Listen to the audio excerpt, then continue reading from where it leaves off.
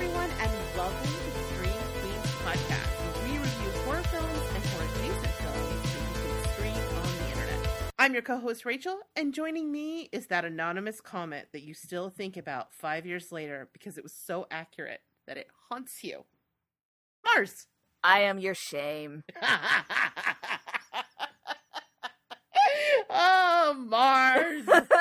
It's so good to hear from you. How are you doing? I'm doing good. Long work week, but today is my official 2-week mark after my second shot. I get to re-enter the world. Yes! I am released into the wild once more. Oh my gosh, you gotta drink a half man for me. Oh yeah. I mean, yeah, I will do it for you. Thank you. Definitely for you. I mean, you're nothing. I mean, is she not generous? I value my friends. And that's how I show it. Oh, I'm so excited. I can't wait to have one with you together. Oh, yeah. I am also post-vaccine, so we are safe. We can hug. I think officially our core friend group is all We're good officially 2 weeks past second shot. I think I was one of the last ones. Yeah, I think you were the last one. I think I might have been the last one by a couple days. So yeah, and me and Beerly have been good to go for a hot minute. So yeah.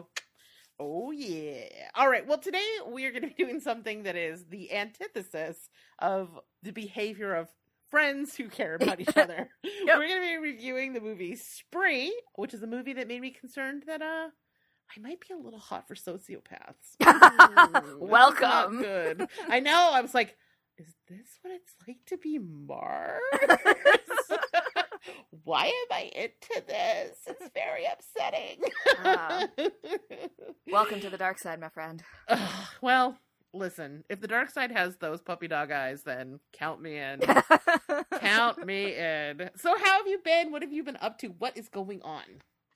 I've been good. Not a whole lot. A lot of the normal, but as like I said, 2 weeks past my first shot, so that's about to change. About to see people, go places.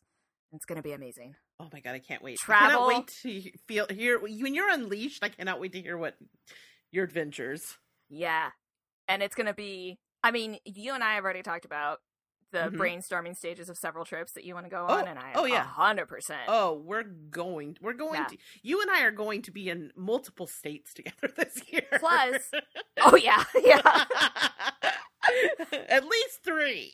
And, it means that Hurley and I can be in a car together again because we both wear glasses, so you can't drive and wear glasses and wear a mask because it fogs glasses. No. Mm-hmm. So we can finally be in a car together again, which means that we might also, I mean, I anticipate us trying to go places just to go places, right? But it's going to be nice to actually hang out with her in person.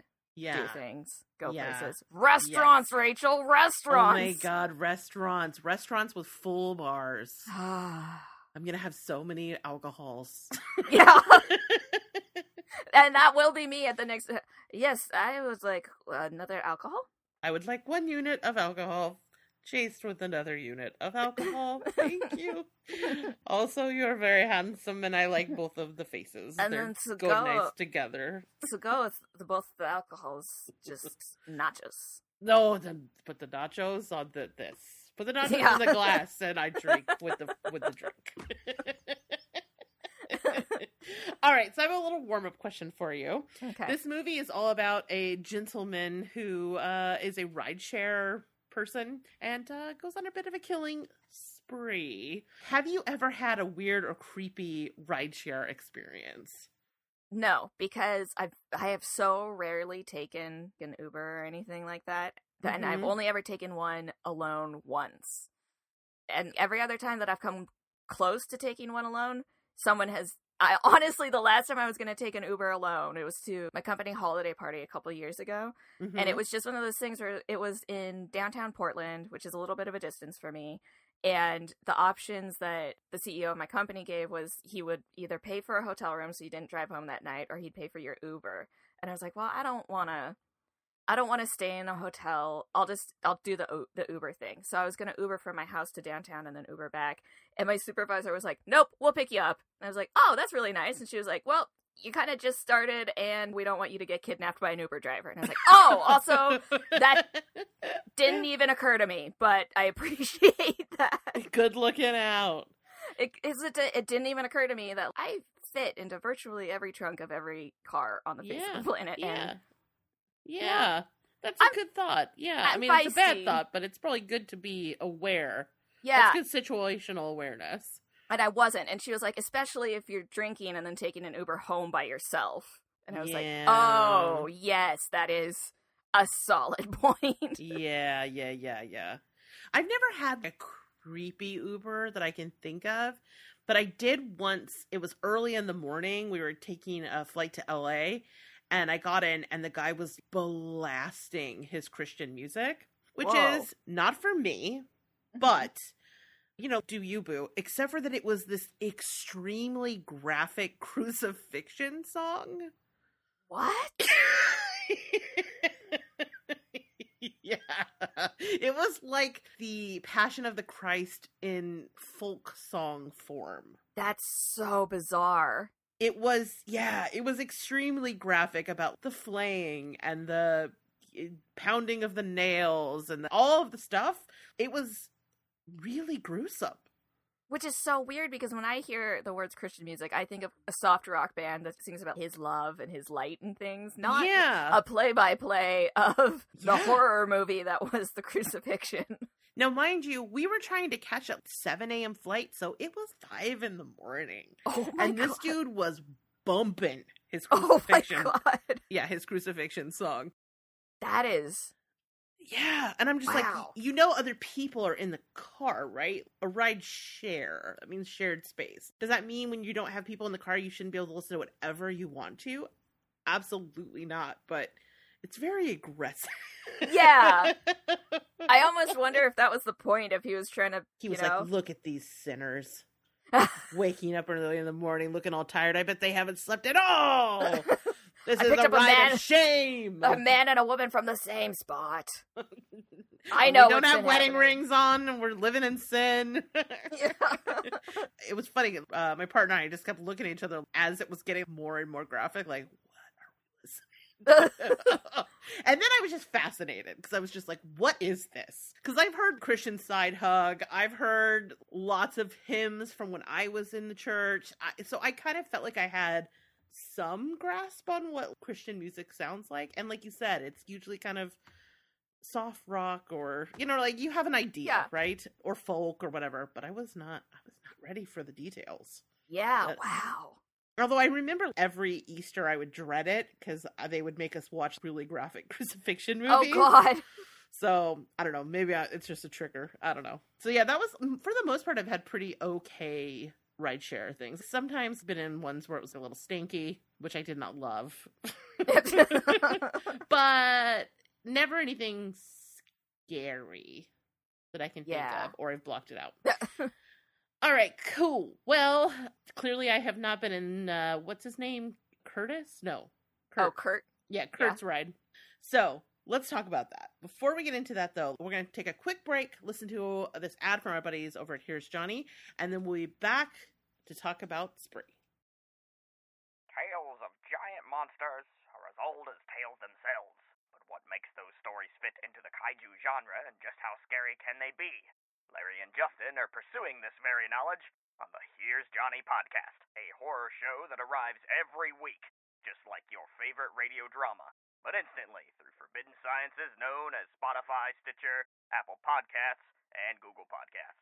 There are a ton of kaiju out there to learn about. Just listen to your local emergency officials and stay out of their paths. Wait, say that again? Sorry, folks, I'm getting a message from our staff. Folks, we're getting reports that a massive creature has just risen off the coast of this station and is heading this way. Please follow evacuation protocol and...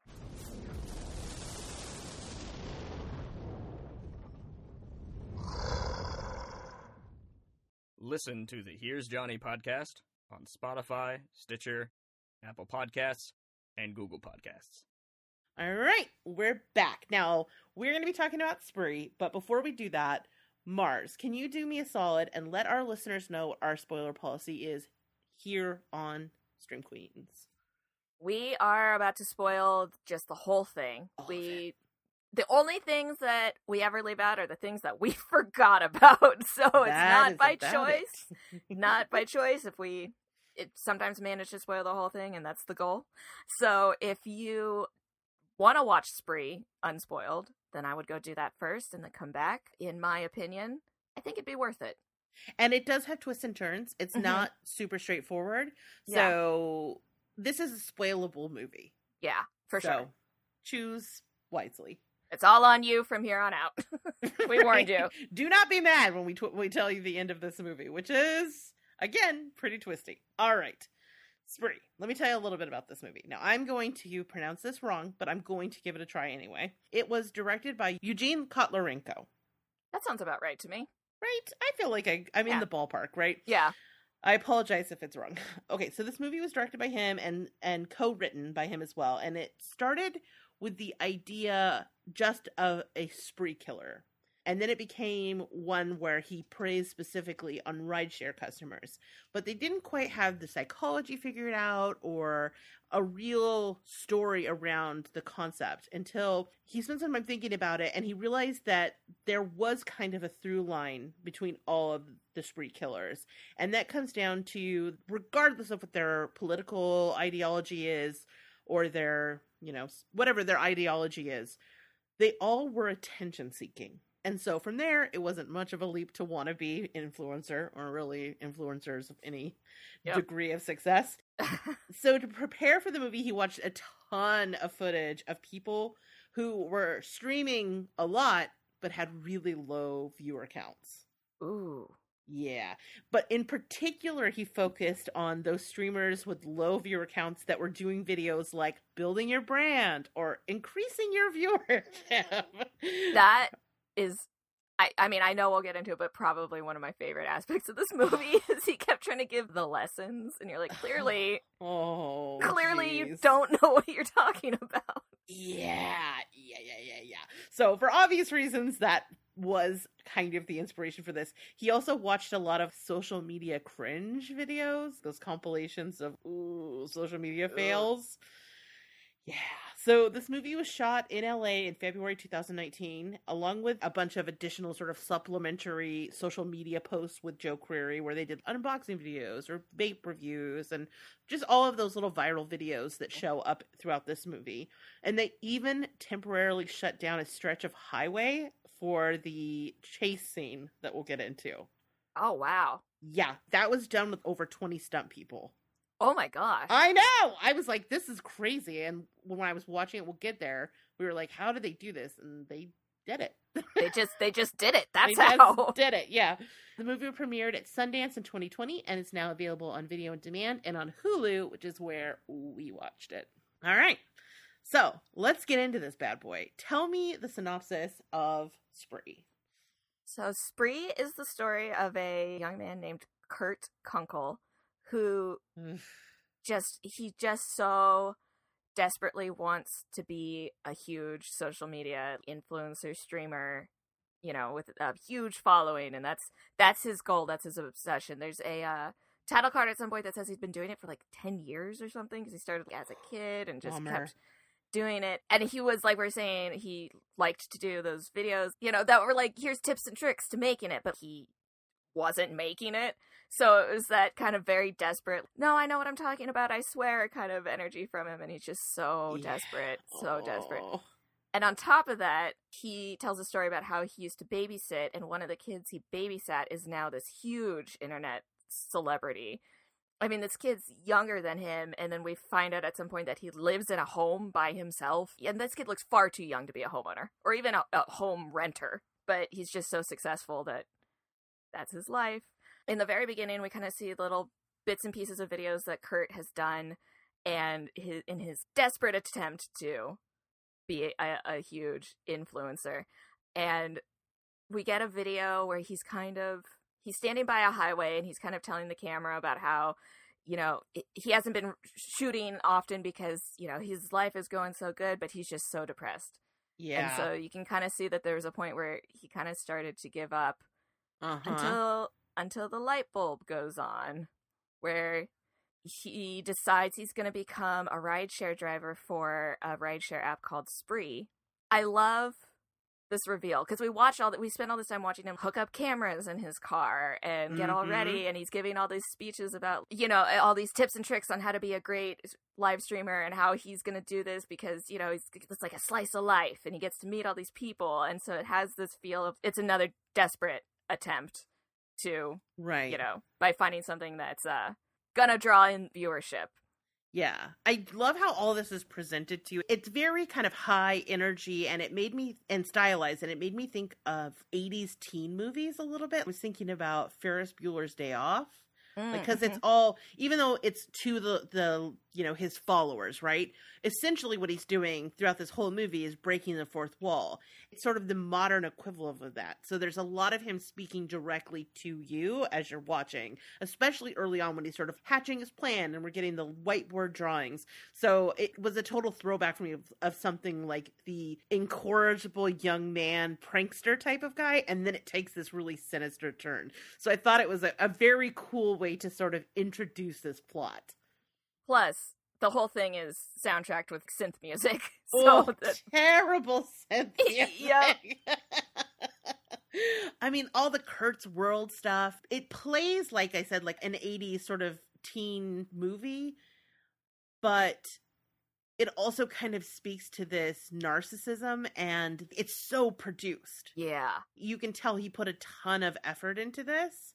What's funny is he's kind of not bad at social media. No, I mean, that's the one problem. He's super cute, and he's put a ton of production value into these things, and he's such a charismatic actor. I'm like, I find it hard to believe he couldn't find followers. I know. Well, and I think what we're supposed to get is he's got the ambition and the personality. He doesn't know how to do content. You know, when they were showing little bits of his videos, and he's the one where he's trying to review the shoes, and he's like, right off the bat, the thing that I like about these is how they are. Yeah. He doesn't know how to do content that is interesting, but he's got all the other pieces of the puzzle. He's just missing that big one of what do I put on the internet, you know? He's got all the ambition in the world, but yeah. Or like when he's doing the vape review and he's like, "Oh, yeah, I really like the mouth feel." It's like you like the mouth feel of vapor? I know. It's a really weird thing to say. Yeah. I can't. I rewatched that part with the shoes so many times. He's just like, right off the bat, the thing I like is how they are. I was like, oh, yeah. I mean, that's what, there's something tonally that they're doing here that it really kind of makes you come on board with him. You invest in him. He feels charismatic and charming and awkward, but in a way that is not so cringy that it's uncomfortable. You're genuinely laughing at it. Right. So when the movie progresses and his character is revealed to be darker and darker and more and more troubled, it really does kind of take you on an arc. You don't start off thinking he's an awkward weirdo. You're bought into him a little bit. Yeah, at the beginning, before it reveals what his actual rideshare plan is, I wanted him to succeed because he wanted it so bad. So you know? bad, yes. And you actually are rooting for him in the beginning where you know going in that obviously where this goes because it's in the description or whatever. Yeah. But there's a part of you that's like, oh man, I wish it had worked out for him so that he didn't have to resort to what he resorts to. Right. Except for you find out that same energy goes into this plan he has. Right. It's not like it occurred to him, you know, whatever. He's really put a lot of thought into what this process is going to be. Also, when we get to it, his first victim is set up in a way where you're like, get him. Yeah, right? Yeah. And you're like, is this a Dexter situation? Is he just picking off bad people? But yeah, sorry, I'm getting ahead of us. So we see Kurt starting to set up his car for this rideshare thing that he's going to start doing. He's got all these cameras everywhere. There's a scene that is only important because of later, but he's setting up these cameras in his car. We see his mom walking in the house in the background, and he's like, "Oh, hey, wait, Mom!" Runs into the house after her. We get kind of every angle inside the car, kind of cuts to all these different angles to show us all the angles of the cameras inside of his car that he just set up. And then he comes back with like a crystal necklacey thing, and he's like, "Oh, all right, so," you know, and he's constantly talking about the lesson. It's this video series he's doing, the lesson, and he's always like, step 1 of the lesson, you know. And I mean, if he's been doing this for as many years as the title card's in something like 10 years or something, but he rattles off his whole, be sure to drop a like and the description's in the box, and the thing that you hear every live streamer or video or vlogger or whatever, or YouTuber use, but he's almost like he's saying it without realizing he's saying, because it just comes out, that chunk of tagline. Anyway, so Kurt he takes us on our first ride share with him, and he's picking up, I don't remember what the guy's name is, but he's picking up his first passenger of the day. And he's saying something, he's like, yeah, guys, the average, spree driver gets 6 in a night. So, if you're going to do this, you got to hit at least that. We're going to try to go more.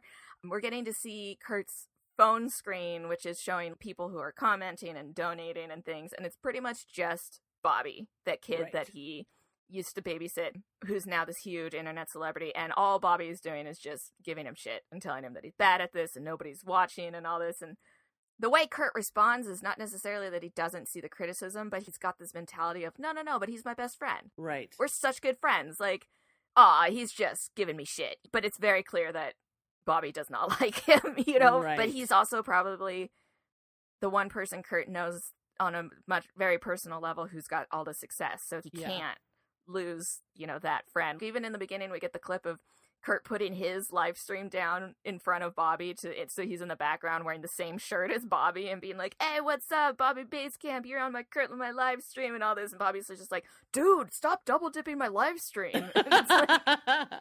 Yeah. I mean, I don't get the sense that Kurt has a lot of friends, right? Yeah. I mean, he seems like a very lonely, awkward dude. And, he knew this kid when this kid was a little, I kind of feel like almost that relationship is just because he always stuck around from when he was a kid, He's outgrown him, but he's like, I've known him forever kind of thing. Yeah. So, anyway, we pick up Kurt's first passenger, who is on his way to give a speech at some sort of gathering, right? Through conversation, we find out very awkwardly that this dude is just a misogynistic white supremacist. But the way they present it is it's just the look on Kurt's face. He's looking one direction for traffic, and the dude is just like, yeah, it's great that you're using social media. We're really going to use it, or we're really going to need it. And he's like, oh, why? What do you mean? And he's like, just, and he gets into those stuff, and you can just see Kurt's face falling like, oh my God. And I love it when the guy is like, say it with me. I'm proud to be a white man. And Kurt's just like, no. I mean, I think the casting here is so good because he really has excellent comedic timing, and they really do use the multiple camera angles to the best effect, so that we're kind of, especially in these early things, we're getting almost Jim looking at the camera in The Office type of stuff, where it's you and him in on the joke a lot. That really, really works. Yeah, and I mean, so this dude plainly is, an awful human. But just watching Joe Curie's face as it's dawning on him on who's in his car, and he's just kind of more and more uncomfortable. Yeah. I just love that moment where he just pauses and he's like, no.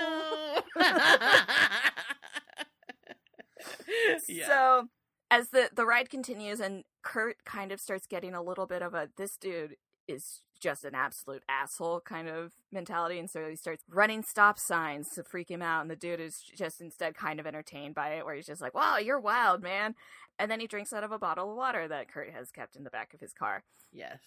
Which previously we saw a clip of the video where he has the water bottles. We don't really know what it's about, though, because it's the thing where we're seeing a montage of him saying, welcome to Kurt's world, welcome to Kurt's world, welcome to Kurt's world, and one of them has him with some water bottles, right? Right. When he's putting the water bottles in the car and he's talking to the camera and he's like, and it's important, if you saw my video from last week, then you already saw the lesson about the water bottles, but this is how we start, so you don't really think anything of it.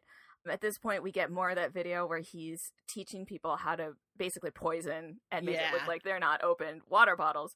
So the dude starts instantly reacting to the poison, just choking and dies in the car. And Kurt's just like, our first one, guys. He's like,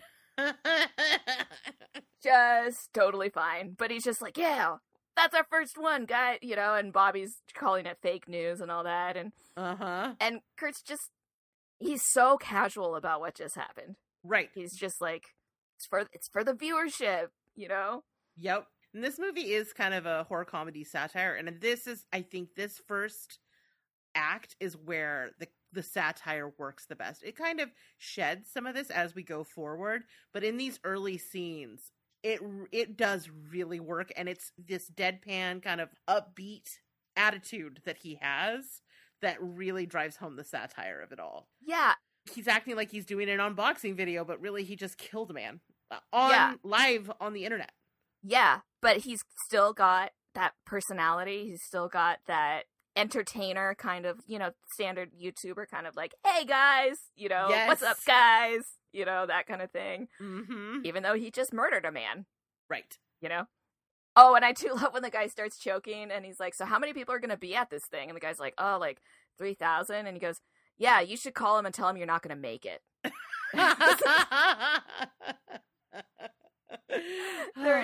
You're right. The comedy does peter out and becomes much more a serious movie towards the end. But yeah, this beginning scene or this beginning act is honestly so funny. There's a lot of really funny, fun. We laughed a lot watching this movie, mm-hmm. and a lot of it were these kind of clever 2-camera jokes and just the absurdist attitude towards pretty, he's murdering people, but right. he's just doing it so cheerfully. Yeah. He's doing it for the audience. He's doing it for the numbers. Yep. Yep. Oh, so great. So great. So Kurt's second rideshare of the day is this realtor who, and I love this, he's talking about, well, let's see if she's got friends. And it's just her. And he's like, a single. I love it. It's one-on-one, little bit of slice of life. And then she releases the balloons and he just goes, whoop. Well, that's actually littering, folks, but I think she's going to get away with it. But I just love is very quiet, just doing the personality thing where he's like, yeah, it's a slice of life, getting to know someone one-on-one, talking to strangers. Oh. Yeah. But this woman is, again, also framed to be awful, but not in, like, the same way as the first dude. She's just... regular She's just awful. A rude person. Yeah. She's just regular awful. She's on the phone, she's talking shit about her clients, she's kind of rude to her boyfriend. She's, ignoring Kurt even though he's saying hi to her, and she's just a rude person, Right. Kills her anyway. Yep. And then I love, she's dead, she's in the back seat, and he's talking to the camera again, and he's like, all right, guys, so as you get further and further along, you're not going to be able to hide it, but it's a good idea to kind of lead people off the track at the beginning just so that you can do this for longer. And he's explaining this again in that same as like people who have low viewerships talking about how to get a high viewership, he's giving tips for things that he doesn't that nobody's asking for, but he takes her phone and he is going to use her phone to leave a trail after the rideshare so that it doesn't get traced back to him or whatever. But again, he looks in the camera and he's like, now a lot of the times this is a fingerprint, but sometimes it's a face scan. So he's trying to scan this dead woman's face and it's taking, he goes, sometimes he looks up at the camera and he's like, sometimes it takes a couple of tries and we got it. And so he sends a text to the woman or to the man the woman had been talking to, telling him that it's over and she's not getting on the plane and stuff. And he's like, and that's just going to buy us a little bit of time because it's not going to lead this back to us. And he's still got that. I like to give myself, I go in the middle with the tip, so yeah, right. $2. Oh, so good. Oh, it's good. This third rideshare of the day is kind of where things start to turn. He picks up just this actual douchebag named Mario. The worst. It's just, again, not as bad as the first dude. I'd say worse than the lady as far as awful personalities go. 100%. Yes. And, he's just complaining about traffic and he's talking about how he's on his way to just bang some chick, Ugh. And Kurt does not like it, does not like him talking like that, doesn't like this dude. So he decides to pick up a second passenger because this is actually, I can't think of what it's called, the rideshare, the version where you agree to let your rideshare driver stop over and pick up other people along the way or whatever. I can't think of what it was called. But anyway, so the dude's pissed because, he was on his way to some good pussy or whatever he called it, and so he's super irritated that Kurt's going out of his way to pick up another ride or another, passenger. And it turns out to be a woman named Jessie, who will turn out to actually be our protagonist, which I thought was interesting that we're introduced to someone in a way that makes her seem like a side character, but then through the rest of the movie increasingly becomes a main character and then eventually the hero of sorts. But I thought it was an interesting way to introduce her. Yeah. You know, it's not like we started with seeing Kurt's social media and Bobby's social media and also Jesse's, because Jessie has a strong social media presence as well. The first time we meet her, you know, she almost doesn't get in the car because they pull up and Kurt is blasting his awful techno music and Mario's yelling at her out of the window. And I just love she's standing there and he's like, Jessie, I'm your rideshare. And she's just like, okay, no thank you. I love that actor. That's Shields Zameda from I love SNL. her too. She was great when she was on there. Yeah, I love her. Oh, she's so funny. And I just love her. She's like, no, I'm okay. I'm good. And Mario's like, no, man, go get her. And so they kind of start following her. And Kurt's like, no, really, I'll give you a ride. And she goes, it's okay. I canceled it. I'm good. And she's got that strong, like, there's no way I'm getting inside of that car. The rest of the world could be on fire and that car could be headed out of the fire and I would walk, Yeah. But Kurt offers to give her the ride for free, and he does like, money's not the reason why I do this, and it's funny, he rolls down his window to yell at her and accidentally pops one of the cameras off, and he's just like, well, whoop, pop my camera off, hey, it's just all these little genuine looking moments. And so she does eventually get into the car and immediately starts trying to do the secret filming thing because she doesn't feel safe in this car. Yeah. And Mario starts doing the like, oh, you should smile thing or whatever, which is just such a creep. The worst. And eventually, Mario recognizes Jessie as this comedian that he's actually seen in a club and at one point, and so he's trying to give her just the douchebag compliments, or he's like, yeah, you were really pro. And she goes, oh, was I? Was I pro at a professional comedy stand-up show? Was I a pro? Thank you. I'm so glad you thought so. She's great. She's so good. And that's when Kurt perks up and immediately is like, oh, you're big on social. You have how many? You got a lot of follow. You should follow me. Follow for follow. Follow for follow. And he starts doing the thing, and I love her. She's like, well, you need to tone it down. Well, she's like, are you a person or a Twitter bot? Yeah, are you a Twitter bot or is there a real life boy inside That's of you? That's what it was. Oh God, brutal. Oh, it's so funny. And so Kurt just becomes this desperate, like, oh, you should tag me, Kurt's World 97, and like all this stuff. And she's just so weirded out by the fact that he's just throwing out all of the standard end of a YouTube video tag things at her in a conversation. Meanwhile, she gets a video of Mario being an actual douchebag, and she posts it to her social media because she's just so creeped out by this dude, and Mario's getting pissed. And so eventually Kurt stops the car and he tells Mario to get out, but it's Jessie who gets out of the car, and she grabs a bottle of water on her way out, and Kurt's just like, oh, no, you can't have that. And she's like, why? Because I didn't pay for the ride? And he's like, no, really, you can't have that. And as she's leaving, Mario rolls down the window and he's just like, yeah, maybe if you weren't a bitch next time, people would want to talk to you. So she squirts the water in his face, throws the bottle at the car, and walks away. To this point, Kurt, this whole time, had just been talking to Mario and being like, why don't you just settle down and drink some water? He's trying to get him to drink the water. And even when it's no longer a friendly thing, he's just like, dude, you need to be cool. Drink some water. Yeah. But Jessie squirts it in his mouth and he starts to get a little bit sick. Right. And so Kurt pulls over. He first of all takes him in a back road around some park or something and tells him, oh, it's a shortcut, but it's clearly not. And then when Mario starts getting ill, Kurt pulls over and he's like, don't puke in my car. And Mario gets out. Kurt runs him over a couple of times. Another really great scene. His joy, like, he's so... that goes to his comedic timing again. He's so funny in this that when you're watching these ridiculous things that he's doing, you find yourself on board with him, which, when we get to the end of this movie, is a very uncomfortable place to be. Yeah. Plus, up until this point, he's really, again, the second two ride shares weren't, evil people. Right. Unlike the first guy. But they're still awful. You still don't like them. Right. So he kills Mario and then goes to a gas station where he is parked next to the worst cop in the state of California. Oh my God. Like, Kurt has blood on the outside of his car. He's talking into his live stream about killing people, and the cop is 6 feet away washing his damn windshield. And it's just like, do. But Kurt's talking to Bobby, who thinks all the killings are fake, and he's giving him shit for having 2 people watching and all that. And Kurt is, you can tell that Bobby is starting to actually get to him. Because, he's starting to actually get upset. And he's no longer just like, come on, Bobby. He's actually starting to get very upset with the things Bobby is saying to him.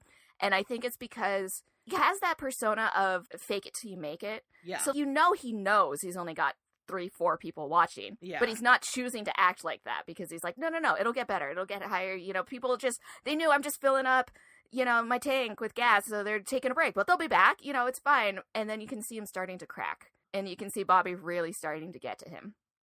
And meanwhile, the whole time, I could not believe it. Yeah. The world's worst cop right next to him. I know. He's cleaning his windshield next to him. And it's blood running down. Blood is pooling on the ground underneath his car, and the cop's just doing his own thing. And I'm like, Jesus Christ. Yep. I mean, the cops... This is not a great one for the cops. No, not really. Not across the board. So Bobby starts giving Kurt a lecture where he's like, no, Jessie has all of these, she's a comedian. She's hilarious. She has this huge following. And he does the thing where he's like, maybe you should be watching her stuff to learn how to do it because you suck at this. So Kurt picks up 3 people. It's 2 girls and a guy, and they're out trying to have a night on the town and all this. And this is also when Kurt shows off that he put in fancy lighting inside of his car that changes color and all this stuff. And he's still showing it off like he's got a bunch of people who support him and this live stream. And he's just like, check it out, guys. I wouldn't do the lesson in the dark, stuff like that. He picks up these 3 partiers who one of them is just not having it, and the other 2 are just way too obsessed with themselves. Yes. And so the more normal girl crawls into the front seat to talk to Kurt, and she seems like watch The OC. Is that Misha Barton? It is. So those 3 people are a reality star, a social media influencer, and a former A-list star. So it's Misha Barton, Ariana Grande's brother Frankie Grande, and Lala Kent from Vanderpump Rules. Wow. Yeah. Okay. Yeah. And they were cast specifically. Those were people that they wanted to kind of get a slice of life in LA. That's why they cast those people. They were specifically looking for social media influencers and stuff. Even the kid that plays Bobby Basecamp, he was famous for doing Vines. Oh, okay. Wow, that's interesting. Yeah. I like that. So Kurt picks up these 3 people. The woman played by Misha Barton, who the whole time I was like, wow, that looks like Misha Barton. Huh. It is. She looks good, though. It is. Yeah, she really does. Because for a while there, it was touch and go for Misha. Yeah. She looks a lot healthier. It was actually kind of nice to see her looking okay. Yeah, she looks a lot healthier. Yeah. But she's sitting in the front seat with Kurt, and she's actually talking to him, and she's interested in the crystal thing, and he's like, oh, my mom gave it to me, and she goes, oh, that's so cool, Meanwhile, the other 2 in the backseat just doing cocaine and fucking around. Yeah. The guy at some point reaches into the back and finds a power drill, and he's just like, oh, what's this, Mr. Fix-It? He's teasing. Kurt's just like, no. And he takes the drill gun from him, and they're just kind of like teasing him for being, that way. And they're bored and they want to do something crazy. And so Kurt's just like, actually, I have a place I could take you. It's pretty crazy, So he takes them out to this junkyard. And he opens the sunroof thing in his car, and he's like, why don't you guys, stand up there, get some cool videos for your followers, because, lots of people, they'll love it. And so the 2 people in the back seat stand up, and they're standing up through the sunroof and doing their Instagram story type videos. Right. And so much of this was also really funny, where the guy's like, oh, I just got deja vu, and the girl's like, oh, do you know what that means? It means you're exactly where you're supposed to be. And he's like, murder them. And he's like, I am exactly where I'm supposed to be. And they're just doing that. It was so funny.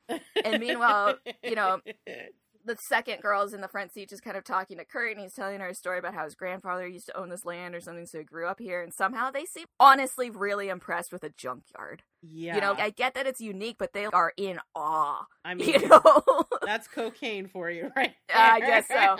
God, she's like, I know there's a dead body out here, and he's like, it smells like there's several dead bodies. And you're like, there probably are. Yeah, probably. So they're standing up through the the sunroof, doing their live stream videos or whatever, their Instagram story things. Kurt suggested the other woman that she open her window and stick her head out with her phone to get that video for her friends and followers and all this. And she does, and immediately shows him like, oh my God, look how many likes it's getting and all this. And it's one of those things where Kurt's live streaming murdering people. Right. And he's got 3 people who care. Yeah. And these people just took a weird nighttime outside of a window car photo, and immediately she's like, oh my God, look how many likes it's getting. And it kind of just rubs it in Kurt's face that they barely did anything, and they instantly have so many likes, and so many people are watching these videos, and so many people are reacting to them, and he can barely get anybody watch him murder people. He nearly decapitates the 2 standing up out of the car because there's a low-hanging pole, but they managed to duck it. And he crashes through a gate and stops the car, and everybody's just kind of like, "What are you doing?" And he'll kind of close the sunroof to trap the 2 people in the roof of the car. Right. And that's when they get eaten by dogs. I know. I totally thought they were going to get decapitated, so the dog thing was a twist. Yeah, came out of left field, that one. And then Mischa Barton's character is like, "Oh my God, roll up the window!" And he rolls up the window and then puts the drill gun through her temple. Yeah, lots of really kind of fun, unexpected gore in this. Yeah. And this is when he's going through the car wash and he's talking to Bobby on the phone, and this is when Bobby's like, no, Jessie's way better than this at you. She's got all these followers, she's hilarious, she knows how to do content, you should watch her stuff and see how she does it, because she knows what she's doing and you suck. So... I know. He's such a little asshole. I know. I mean, he's ultimately not wrong, but you can't help but feel sympathetic because he's so mean. I know, and Kurt just wants this so bad, and in another universe, maybe he, someone with so much success would help someone that they've known for that long, who used to know them as a child, but instead Bobby's just cruel to him, even if he is honest, but he's not exactly... gentle with the way he communicates. And it's getting it starts off kind of trolly and gets really increasingly mean as it goes on. Yeah. So now Kurt's driving around watching Jessie's videos, and much like someone who is jealous of another person, he's just tearing her apart for no reason, right? He's trying to find any reason to criticize Jessie's social media skill, whatever. There's one where he's like, landscape? Really? Or portrait? Really? You're gonna do, and then, there's another video where it's the other way, and he's like, there's no consistency. How do you expect people to be able to follow you if you're not consistent? And then she's doing a video with her grandma, and he's like, hardly relatable, my grandma's dead. Yes. He's just finding any little nitpicky thing to criticize her post about, and it's because he's jealous, He's just trying to find reasons why he doesn't need to be jealous of her, and it's just picking it apart. And he's also keeps referring to, that's the number one rule. You don't do that. And it's clearly the information he has is from tutorials and other videos that he's seen. He's watched all of those videos of how to do it, right? Yeah. And he doesn't understand the it factor. Right. That's the missing piece. Yeah. Yeah. Yeah, it goes back to he has studied up so much on the technical side of doing this and has not figured out that it's about content. Right.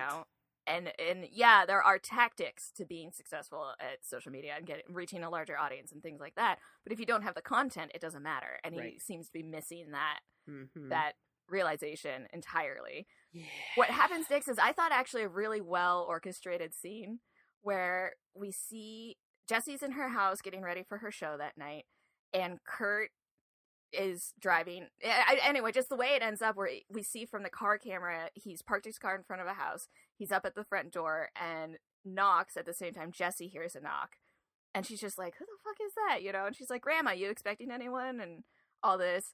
And she opens her door at the same time the door opens for Kurt. And so the juxtaposition makes it seem like he stalked her to her house. Mm-hmm. But in reality, he's gone to Bobby's house to confront him.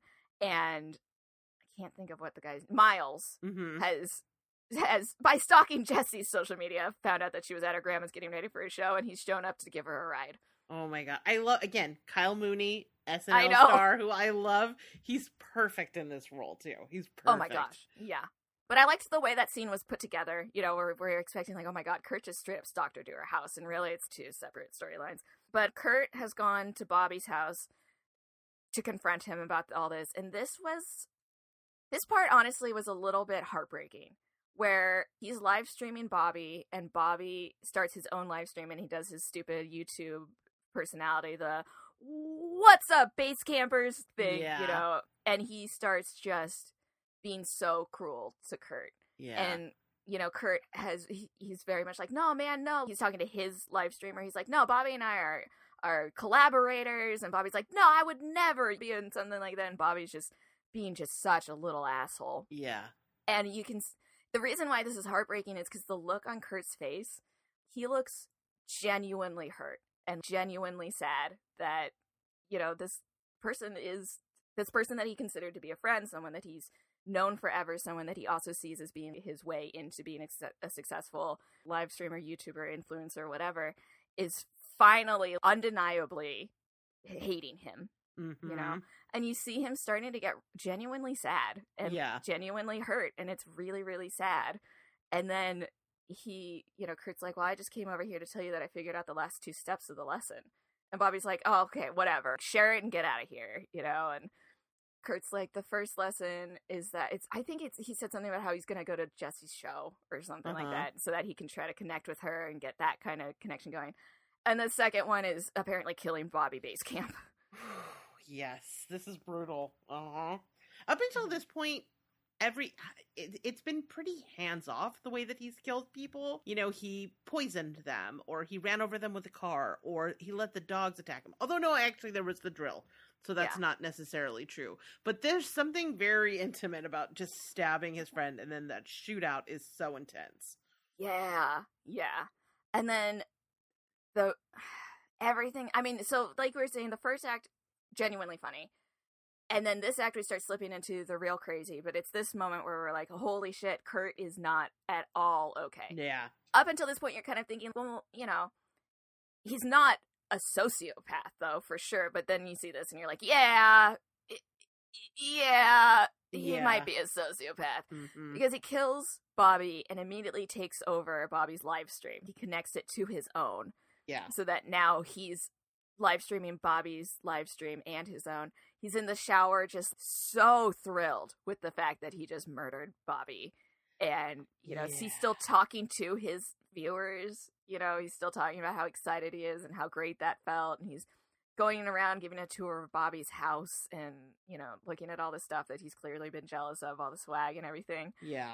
And he decides he's spent an enormous amount of money in order to get a ticket to Jessie's show. And he's going to go because he wants to connect with her and he wants to, you know, hopefully use her for his own success. And he wants to start hanging out with someone that, you know, is also, you know, successful influencer and everything. But meanwhile, we've gotten a couple of calls from his dad, David Arquette, who is just such a dirtbag.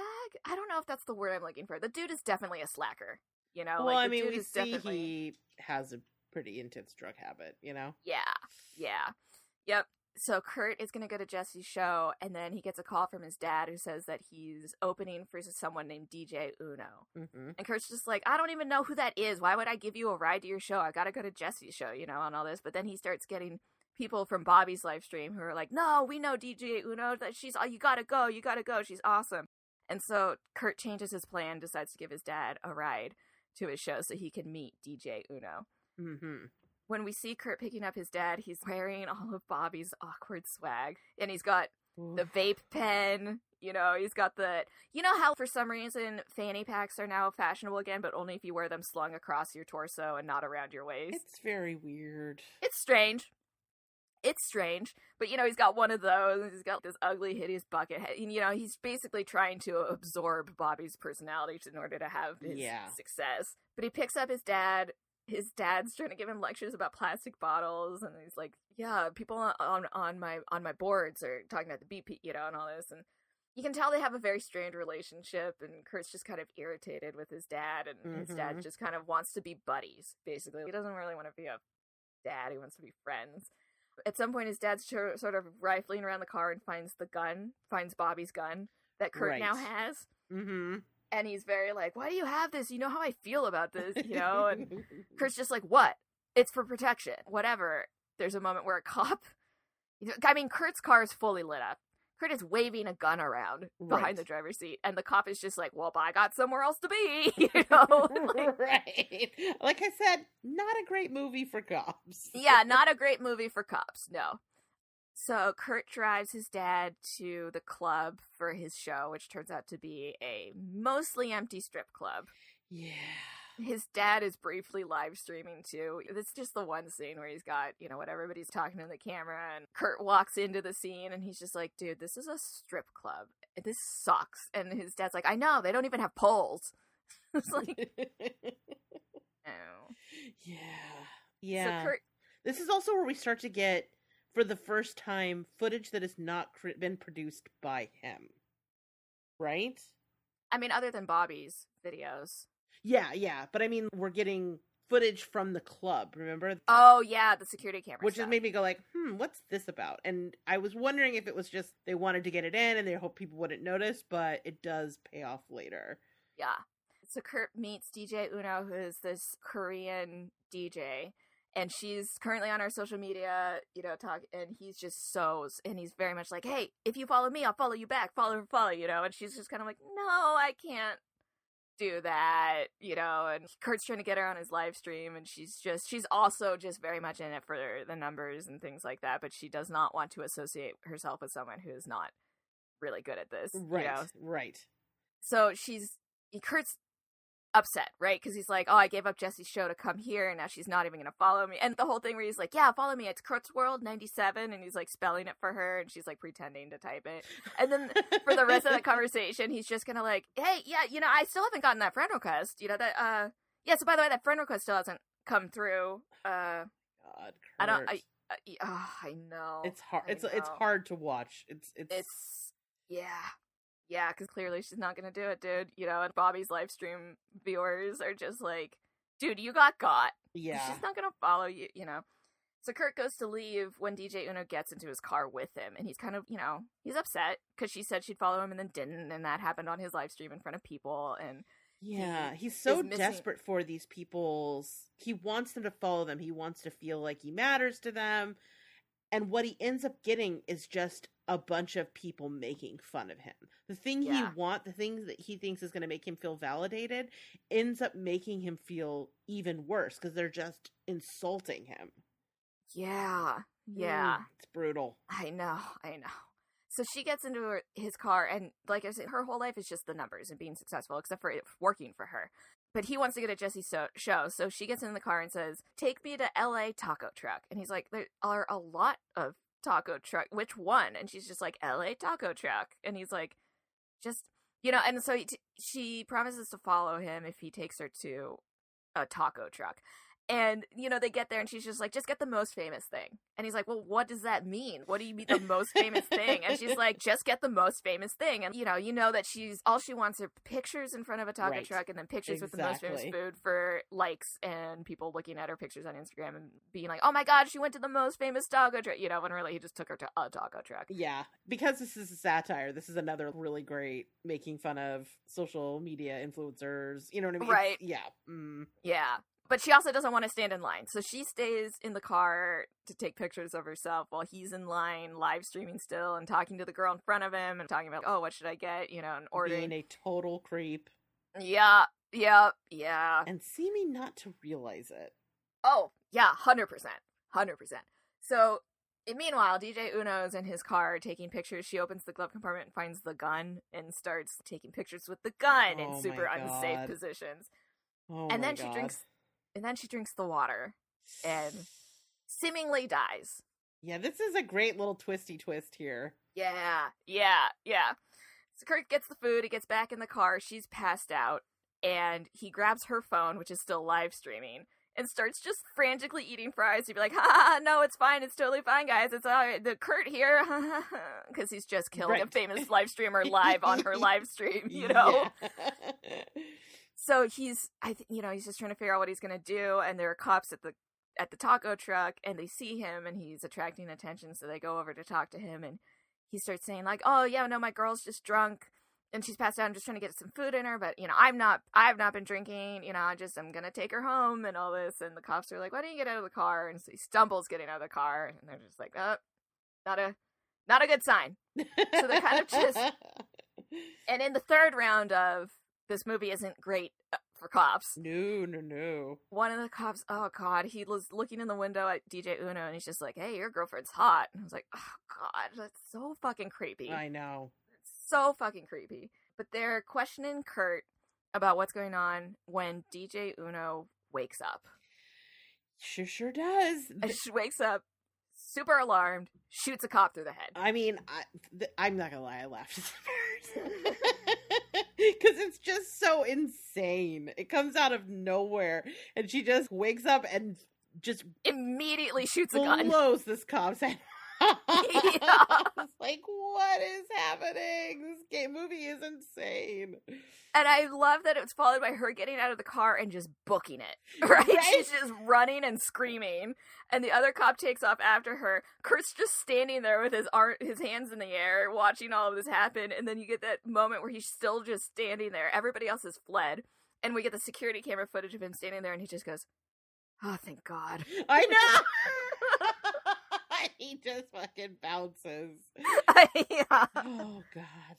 So at this point, somehow the fact that he's been murdering people has made it to the police, right? So yes, people have, they figured out that he's been murdering people. So now we start that car chase where he's just thrilled. He's psyched. He's stuffing his face with asada fries, and he's driving, and he's still live streaming, and he seems excited. He seems just, maybe it's an adrenaline rush. I don't know what it is. Maybe he's finally fully snapped. I mean, he's still talking to his live stream viewers.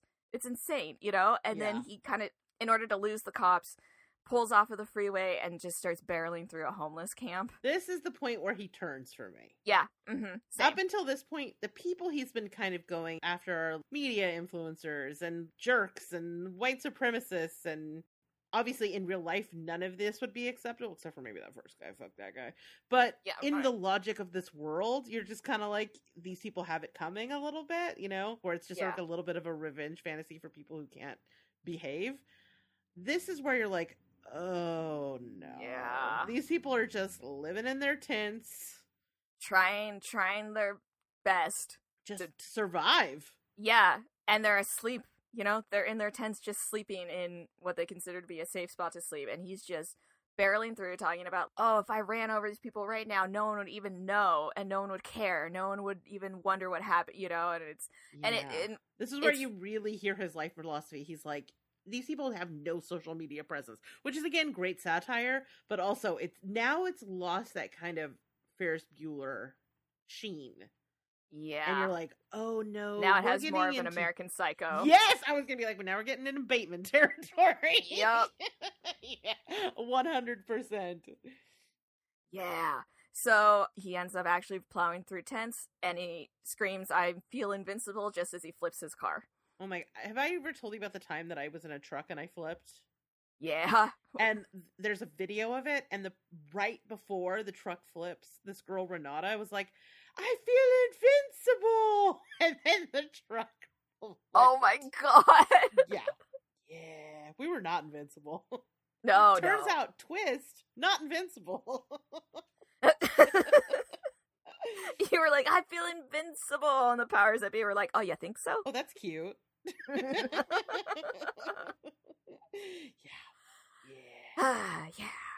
So, meanwhile, Jessie starts her show, and, Miles opened for her to just he's not well received. Nobody's laughing at his jokes, and he's kind of desperately just trying to be funny, and then he introduces Jessie, and everybody's psyched. Kurt has somehow made it to her show from the crashed car. I didn't miss it, right? We don't really know how. No.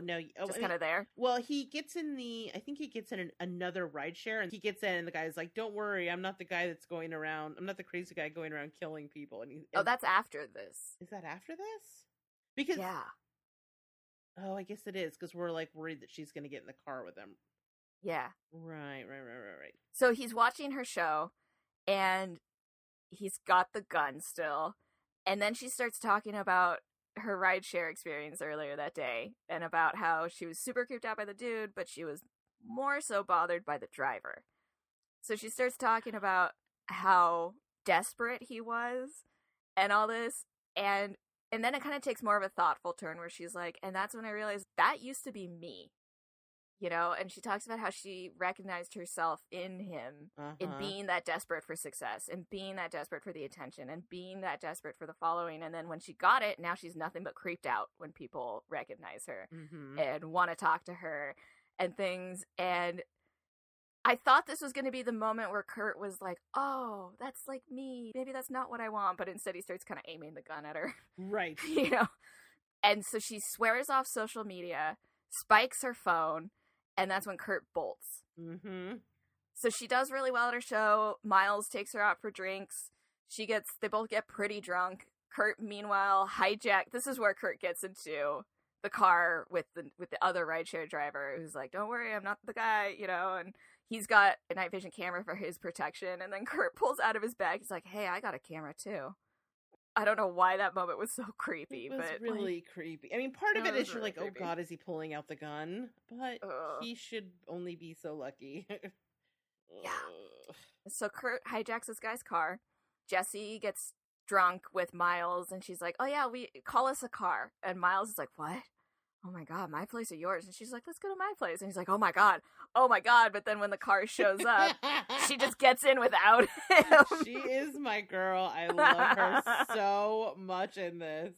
Yep. So she gets in the car, and then that's when we find out that Kurt has hijacked this car. It's a different rideshare app because the cops shut down Spree in connection to Kurt being a murderer.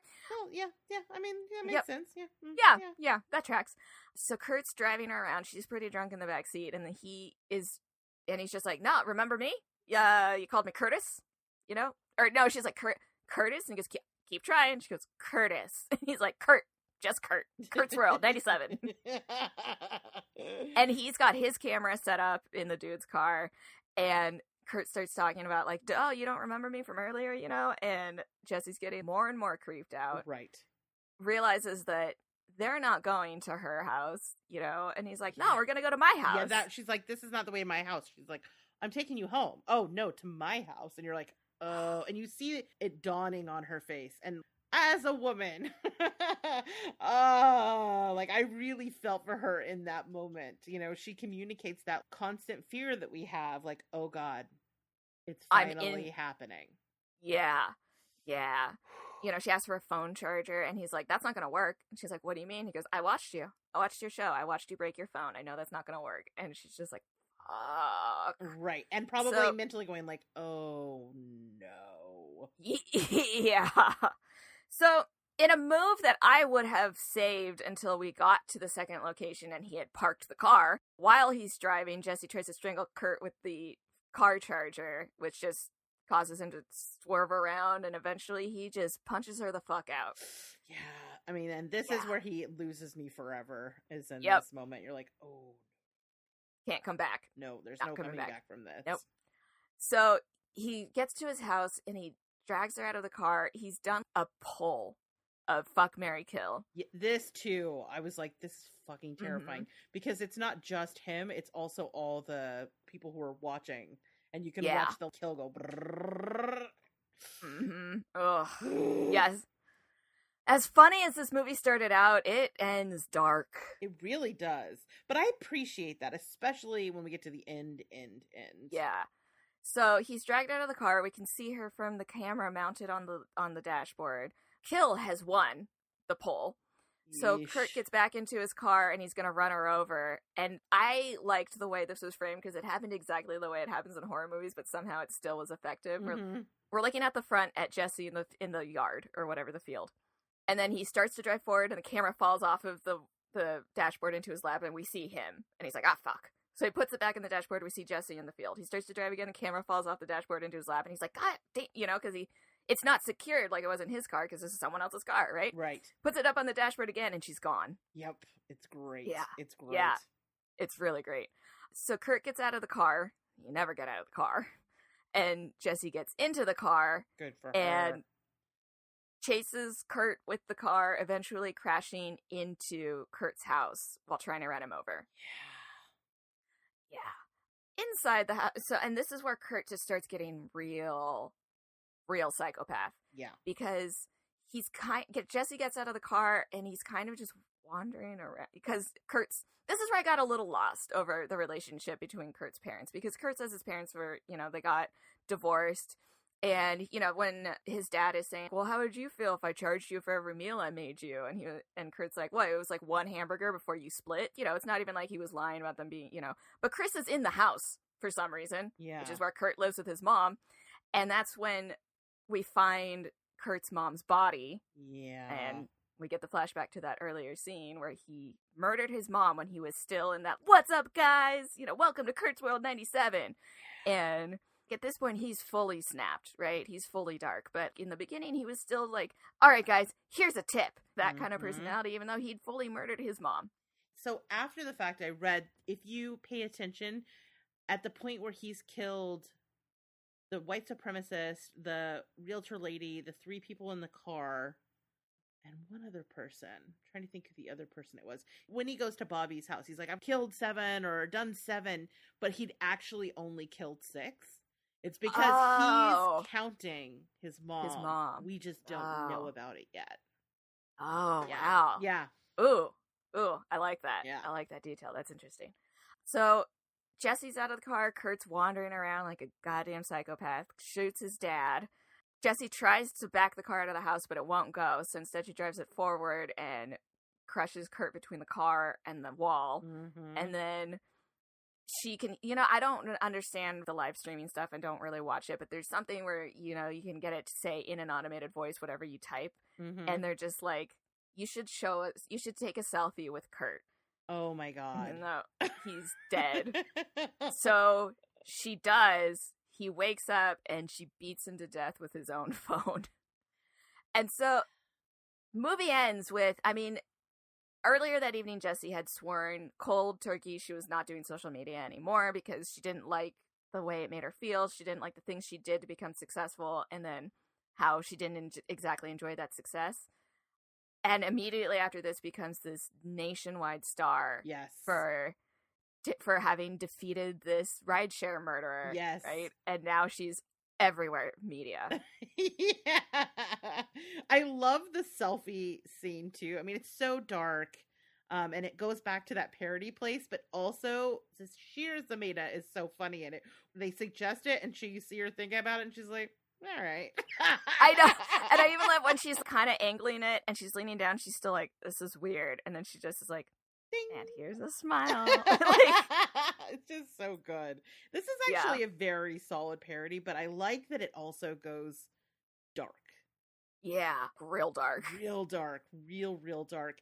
And, seeing it, Steve, who's, kind of America's boyfriend after season 2 of Stranger Things, go to both of these places is really, it's good, right? Because we get to see that he's not just charming, he's also a really good actor, and he gets to really stretch in this role in a way that I'm just, he's really well cast. Really I agree. well cast. But so there's one final beat. Sorry, I cut you off. Did I miss it? Well, we find out the origin of this thing we're watching. Oh, I think I missed that. Oh, so this is one of my favorite things about this movie. Because it kind of grounds this movie in reality in a way that you're like, oh, fuck. So we see her side of it where she kind of blows up and becomes this amazing survivor and star. And there's New Yorker articles about her and, all these magazine spreads. But then you see what happens with Kurt. And it starts off on Reddit. And then you see it move to 4chan. And you see all the people talking about it, and he becomes an incel. That's right. Killer. He becomes one of their martyrs, right? Mm-hmm. And then at the end, you realize the thing that you've been watching, and the reason there are a couple of moments where you get this additional footage from things that Kurt would not have access to, is that this movie is a movie created by one of those 4chan. That's right. Oh, I was just like, holy shit. Way to ground this in some real shit. Yeah. And if you're going to do like a political kind of satire, to be able to bring it home in that very real world way really just lands the movie for me. Yeah. Yeah. Yeah. Ugh. So upsetting. Yeah. So good. So upsetting. Yeah. This is a solid movie. Mars, I fucking loved this movie. This movie I had seen when it came out. I was interested because it had Joe Keery in it, and then the reviews were split to bad. Really? So I just didn't watch it last year. And I'm kind of bummed because I think it would have made my top 10. I loved this movie. It's good. It's good. It's funny. It's fucked up. It's dark. It actually is pretty smart. Yeah. It doesn't feel like, hello, fellow young people, which these right. movies absolutely can, especially considering the director wrote every single bit of on-screen dialogue. That's all crazy. Of those comments, he wrote all of them. Said he did 40 overnighters where he just sat and composed comments. That's crazy. Oh my gosh. Yep. Structurally, I think the pacing is really good. Great. I think the cutting back and forth between the different influencer channels is really well paced, or you don't feel like, well, wait, I want to go back, or it's too much time with Bobby, or like, I don't know. It's such a delicate balance finding out how to cut between those different people's social, and it's just looking at stories, Instagram stories or whatever. Even just the pacing of the plot and how we start out hilarious and then end so real. Right. Oh, yes. This I loved it. I thought it was great. Yeah. I didn't really know what to expect when I put it on, and I was laughing right away, and I was like, this is kind of great. And then by the end, I was like, what the fuck are people talking about? This is so good. Right? What do you want? This is great. Right. I really liked this movie. Way more Good. than I expected to. Way more. Oh, I'm glad. Yeah, this is a hidden gem. You found another hidden gem. You nailed it. Yeah. In my opinion. I like it. I think it's great. I think people should watch it. I agree. Agreed. And I'm ready to see Joe Keery do all the things. Yeah, because, Stranger Things, we saw him being the douchebag popular guy. Yeah. We saw him being the hilarious stepmom to a bunch of teenagers. Yes. But in this movie, like I said, that scene where Bobby is live streaming being cruel to Kurt, and you're seeing Kurt, his actual heartbreaking, it felt real. It felt really sad. Mm-hmm. Like you really felt like you were watching a person being crushed, And the fact that he can do the emotional stuff at the same time. And even throughout, when he's, towards the end, you kind of see that battle where he's trying to maintain that Kurt's World personality, but he's really upset with the way things are going with Bobby. And then, and then he gets that adrenaline rush after he murders him, and he's like, oh, now I get his stream, and he's back to being Kurt's World. Yeah. But then he's listening to Jesse talk about how sad and desperate he was, and then you see him getting crushed again, Yes. And it just watching this emotional roller coaster that he goes through was so believable. Yes. And like you're saying, being able to watch Joe Keery stretch his acting abilities that way and be like, oh, he's not just cute and hilarious. No. This dude can act. There's a couple of scenes where I think the one that really stood out to me, we talked about it a little bit, is the one where he is looking at her live stream and or at her social media and how many followers she has and how many people are watching her. And at first he's picking it apart, and then he gets to a place where he's like, it's not fair. It's not fair. Yeah. I deserve this. And it ties in so perfectly to this ending, right? When the guy in the car calls him like, oh, you're an incel, you're just like, okay, you're just a douchebag saying these things. But like, in the end, he becomes one of their heroes. Yeah. Which was interesting. And that scene where you can see him just being like, I'm entitled to this. It's not fair. I deserve this. That anger is something that is very much a part of the culture in those parts of the internet. Yeah. And I thought it was really smart and really subtle the way that they inserted that into this narrative. Mm-hmm. Yeah. Ugh. Because it's presented to you, like I said, as Ferris Bueller's Day Off at first, but dark version. And then by the end, you're like, oh no, he's saying some real world things with this movie. Yeah. But at the end, you're still laughing, right? You're still kind of cheering on now Zashir Zamata. Mm-hmm. Because she's such a, she's so likable, and she is your survivor girl in this. Yeah. I love this movie. It's so I'm good. so glad. Thumbs up. Yeah, you nailed it with this one. This one was a lot of fun. And it was fun to watch. I got to watch it with my partner, and he was having a great time, too. It was a fun one to watch with a friend. Like, if you have the opportunity to watch this in a group, this is a crowd pleaser. Yeah. Because it's really funny, and when the violence happens, you're just like, what? It comes out of nowhere. It's very shocking in a very fun way. Yeah. Yeah. Yay! Oh, I'm so glad you liked it. Oh, yeah, no, I loved it. I really had a good time with this one. I did too. I've been watching a lot really of very serious, arty, slow-paced, psychological horror films, which I love. But every once in a while, you just kind of want that sugar high. And this thing was an unexpected treat for me.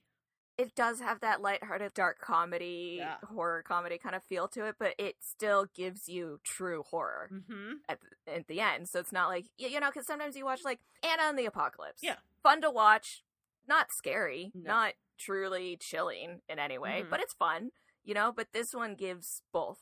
Yeah. It gives that truly fun, dark horror comedy while also at the end delivering true horror. Yes. You know? I mean, it is really upsetting at the end.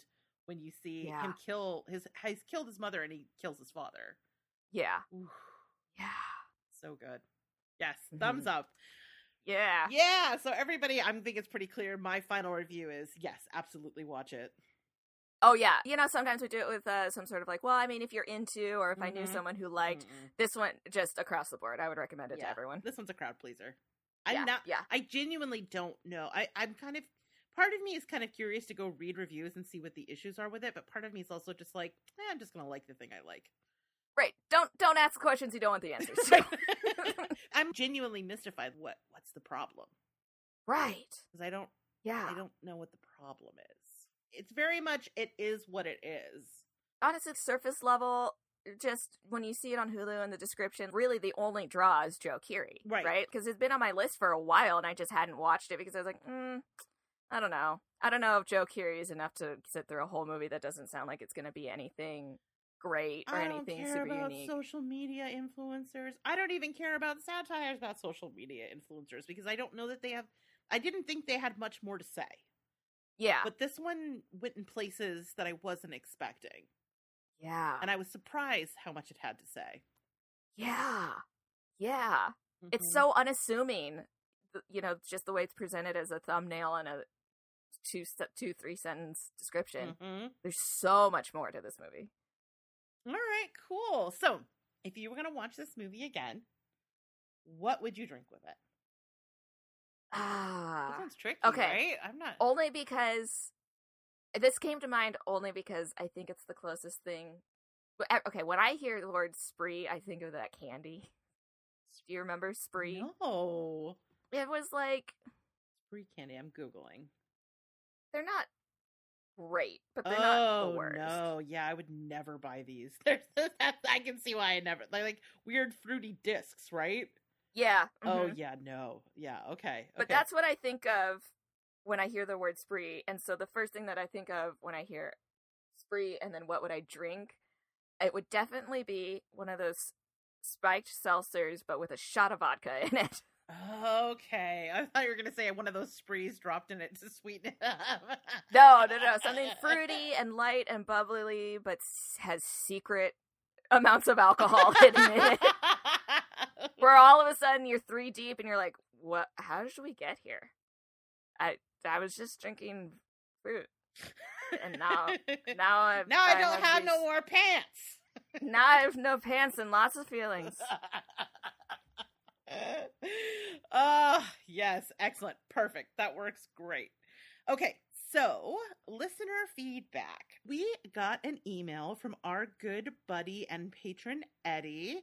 Ah, Eddie. He's the best. He was, you heard him previously. He was on our Cooties episode. And so he is writing in about our Anna and the Apocalypse episode. Oh. Yeah. All right. So, from Eddie. Greetings, my favorite stream queens. Aww. I'm very excited to be writing about one of my new favorite Christmas movies, Anna and the Apocalypse. Oh! Yeah, that's awesome. Aw. I'm glad we were able to turn him onto a new movie that he loves. Yeah. Hopefully he'll love Spree. Yeah. I love the warm-up question about what films in the horror genre you would like to make into a musical. I don't think I can top Mars on that, but every minute of that chatter was fucking great.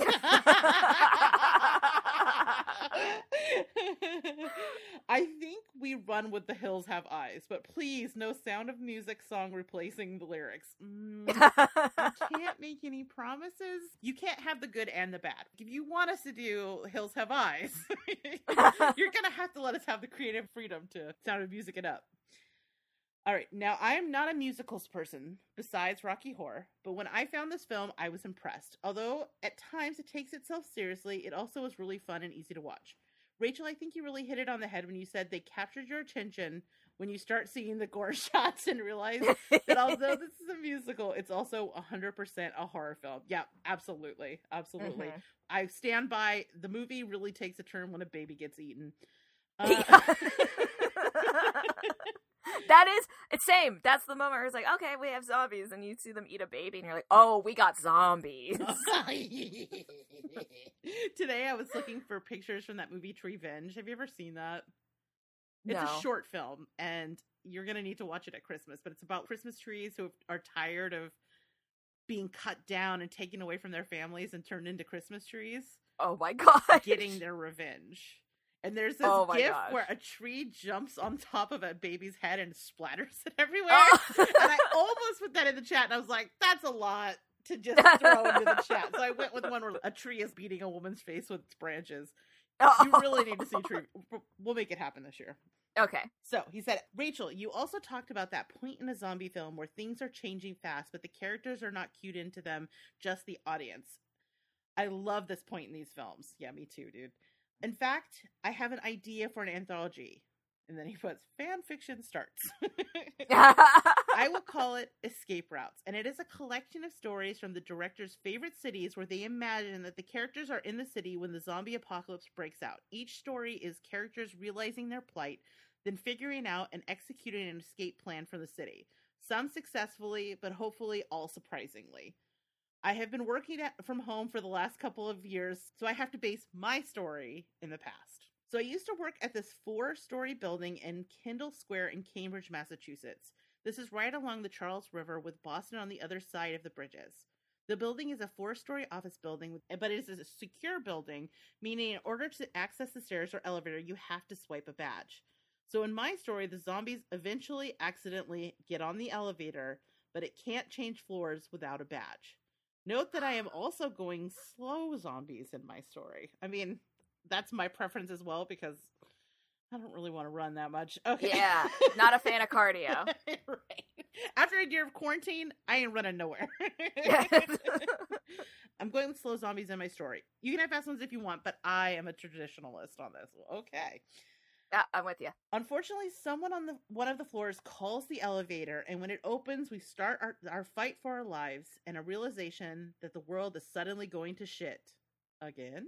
So the characters deal with the zombie, argue about the benefits of staying in the secure enough building or trying to get home to their families. My character chooses to leave, not wanting to be that dude from Dawn of the Dead who runs out of food and water in his secure building.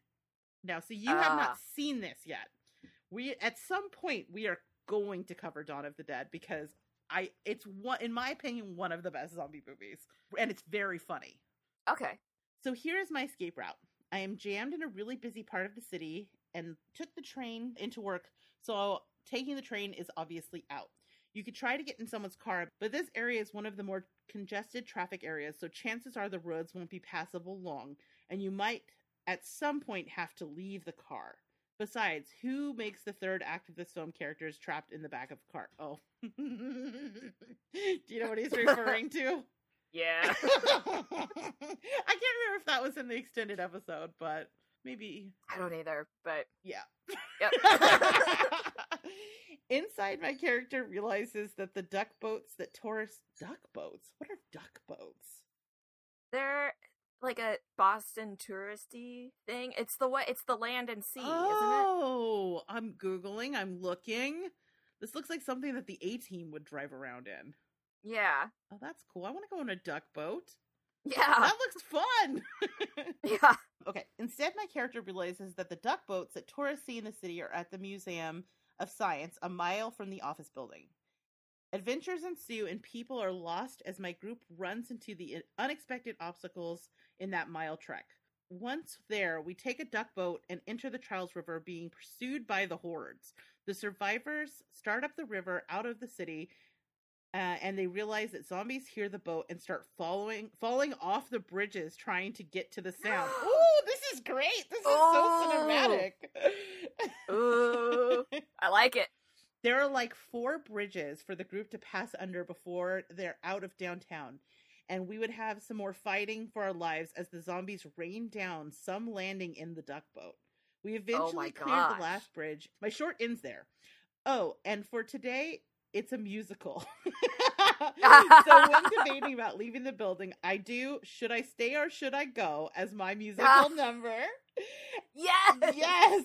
And when we go under the bridge, my characters sing It's Raining Men. Oh my god! While fighting for their lives. Fan fiction ends. Oh, that's amazing. Oh my gosh. So Eddie asks, do either of you have a zombie apocalypse escape route that you think about? As always, I really love the show, and this one was so entertaining, so thank you for it. Peace, Eddie. Oh, I'm so glad he liked it. I know, isn't that fun? Yeah. And it inspired so much creativity. Yeah. So, here's the thing: is I definitely have thought about zombie escape plans, not in a long time, but none of them were this elaborate. So we'll just say that from the jump. We will underwhelm you probably. Although I'm speaking for you, but you probably do have something up your sleeve. What do you think? Oh, mine's whole up for sure. Yeah. I'm not. My zombie escape plan is less of an escape plan and more of a blend into the background plan. Right. You're gonna try to rub the zombie parts on you and see if you can move through the crowd move. Yeah. Well, and mostly because of where I live. Mm-hmm. Escaping where I live would mean going to more populated areas, so I'm safer on the outskirts. Except if this is a Return of the Living Dead situation. Oh, well, then there's no escaping. I live in a cemetery. Right. I'm done. Like, that's it. End of story. Rains, it's a wrap. Yeah. Yeah. Yeah. I mean, you're gonna be the zombie epicenter.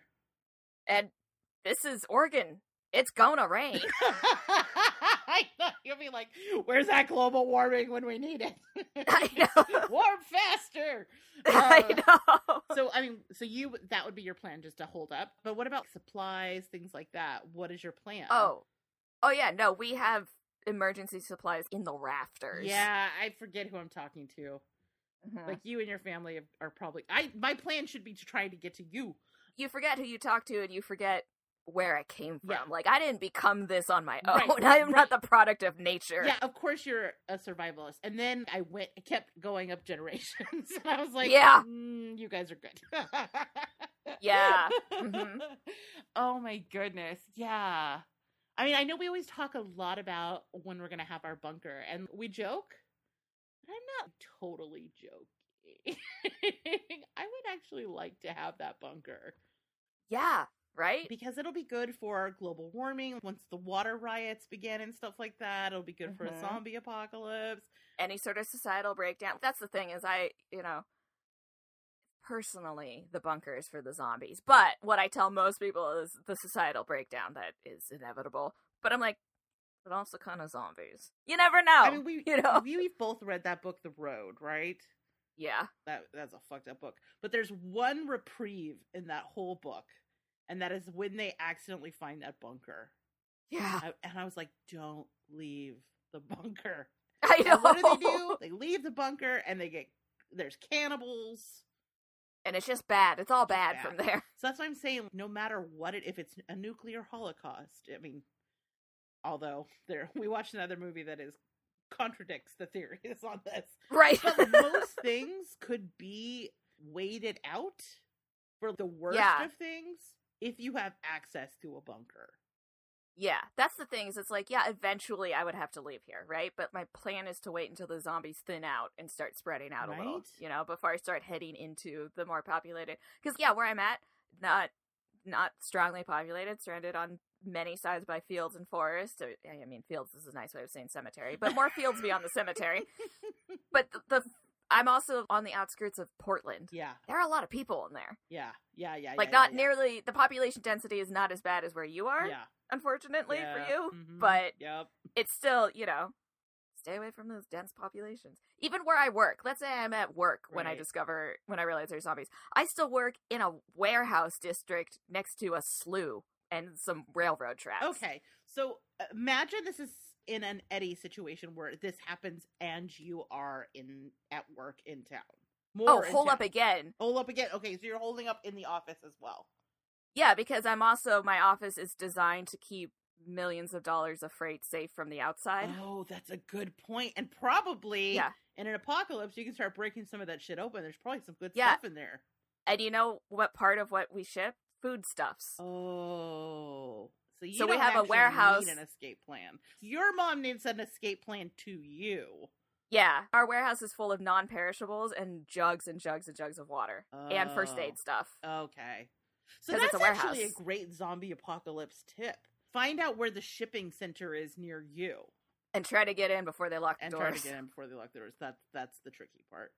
Yeah. But yeah, that's great. I'm trying to think. I mean, I am in a suburb in the Bay Area. So I'm trying to think where I would be trying to get to. Where is safe that's relatively nearby, and there's not much.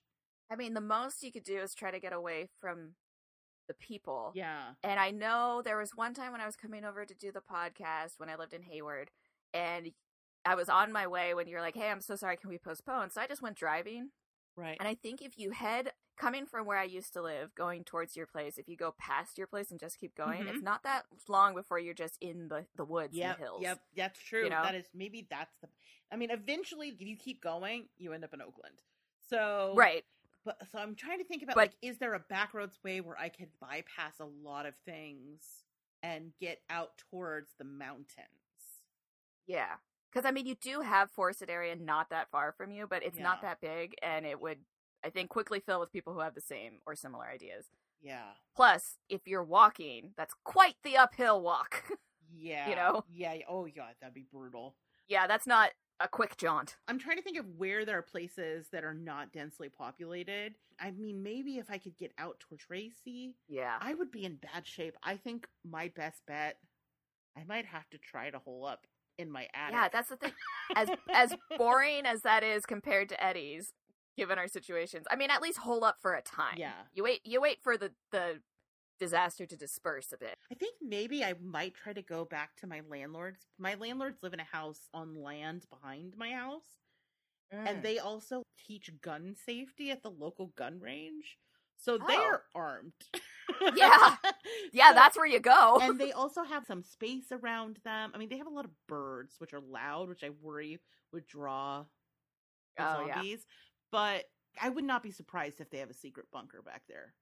They have bunker energy. So maybe I would try to get back there. I think, that might be my moves to try to into my landlord's house. Yeah, I think you identify your nearest possible bunker and take your chances on that. 100%. Yeah. In the past, I was like, oh, well, I try to go to the local gun shop, but I think you just get shot if you try to do that. Yeah. So you got to go to a friendly face who has the equivalent of a gun shop, which in my case is my landlords. The major fly in the getting an escape plan, or the zombie apocalypse escape plan for me, and I've tried to remedy this, but she will have none of it, is I need a cat carrier that's a backpack. You know? Yeah. Oh, Hellbeast would riot. Yeah. And here's the thing. If it's a JanSport, as soon as I sit it down, she's inside of that goddamn thing. Right. Loves being carried around in an actual backpack. But in something that's secure and meant to keep a cat inside, hates it. Won't have anything to do with it. Brats. I know. And I'm like, this is essentially the same thing, except for it's got air holes. Right. And you don't want it? No. No. Contrarians. So yeah. Yeah. So there you go, Eddie. I don't know if that really answered your question, but that is the plan. I would try to get to my landlord, and Mars is fucking set. She's fine. She ain't going nowhere. I'm either in the house surrounded by a cemetery, or I'm in a warehouse that's full of non-perishables. All right. Awesome. That was a great email. If, like Eddie, you want to get in touch, there are lots of ways to do it, and we would love to hear from you. You can email us at rachel@zombiegirls.com, or you can come and hit us up on our Facebook page. You can find us on Twitter at ZG Podcast. You can find us on Instagram at ZG Podcasts, plural. And if you are looking for something fun to watch tonight, check out our video on demand calendar. We have all the horror and horror adjacent things that are on video on demand and streaming on an easy to use calendar, so you can find something to watch tonight. If you are a nerd who likes video games, check out our Twitch channel at twitch.tv/zombiegirls. If you like wearing cool clothes, and who doesn't? I mean, even in the zombie apocalypse, you will look amazing in one of our t-shirts from tpublic.com/zombie-girls-podcast. And if you love us and you, like Eddie, want to support us and you want to hang out with us on our Discord, which honestly you do, because our Discord is lit and it's hella funny. Every day when I wake up, I go on the Discord because, we're in different time zones. People are already hilarious first thing in the morning. Yep. So if you want to hang out with me and Mars on there, join our Patreon. You'll also get the extended episode where we've been talking about what we would do in a zombie apocalypse. But we're going to take a quiz and find out if we actually would survive a zombie apocalypse. You're going to want to be a part of that. So definitely support us on Patreon. And I think this is probably the last time we're going to be able to do this, but we got to plug our collaboration with the guys over at Here's Johnny. We are... Oh, it's so bittersweet. I know, that's exactly what I said. I was like, on one hand, I'm excited to watch this last movie. And, I've watched a lot of Saw. It's been a lot of Saw. But I also have had a really great time, and I'm kind of sad. It's like the end of an era a little bit. Yeah. But yeah, so we're going to be covering Spiral, the last for now in the Saw series. So definitely head over to Here's Johnny, subscribe, so that those things just pop up in your feed. All right, so that just leaves us with our plan for the next episode. This is going to be a hard one to follow. I got to be honest, I'm a little nervous because you're killing the game here. Yeah, so I'm going to ask you for a vibe. Do you want something kind of campy, or do you want something kind of creepy? Ooh, I'm going to go creepy. All right, cool. I thought you would. So, we're going to be watching the movie Clown. You have been trying for so long to get me to watch this movie, and I haven't done it yet. Well, because it keeps leaving streaming services. Yeah. It's not your fault. It'll pop up on one, and then it's gone. And then it pop by the time it's my turn again, then it's gone. So now it lives on Tubi, which is free. Okay. So you don't have to worry about subscribing or anything like that. Although I think it may have ads, but still, worth it. So we're going to watch Clown because we just have to. I think this is a movie that I have wanted to watch with you literally from the very beginning. Yeah. Here we are. It's been a while. 62 episodes in, and we're finally going to watch it. Although, watch, my luck, Clown's going to get taken off Tubi tomorrow. I know. All right, so here's the synopsis. When the clown hired to host his son Jack's birthday party withdraws, Kent McCoy, a quiet father, decides he's going to don the disguise of a clown himself and perform at the party. However, after the party ends, he finds out that removing the clown suit is a lot harder than putting it on. Ooh. Yep. Okay. Now, I've only seen this once, and I remember it being pretty creepy. So, hopefully, that's still true. So, everybody, watch Clown on Tubi, and we'll be back in 2 weeks. Now, unless, of course, you're a patron, and then you can stick around for the extended episode. But for now, Mars, take us out. Thanks for coming back. I really hope you watched Spree and we didn't ruin it for you. I know! Get on Tubi, watch some Clown, and we'll talk about it in 2 weeks. But for now, that's all, folks. Bye, everybody. Night. Thanks, everybody, for listening, and to Mars for always being willing to geek out about horror movies with me. Production on this episode was done by yours truly and edited by Ariel Messman Rucker. And our theme song for the show is Die Historic by 3 Chain Links.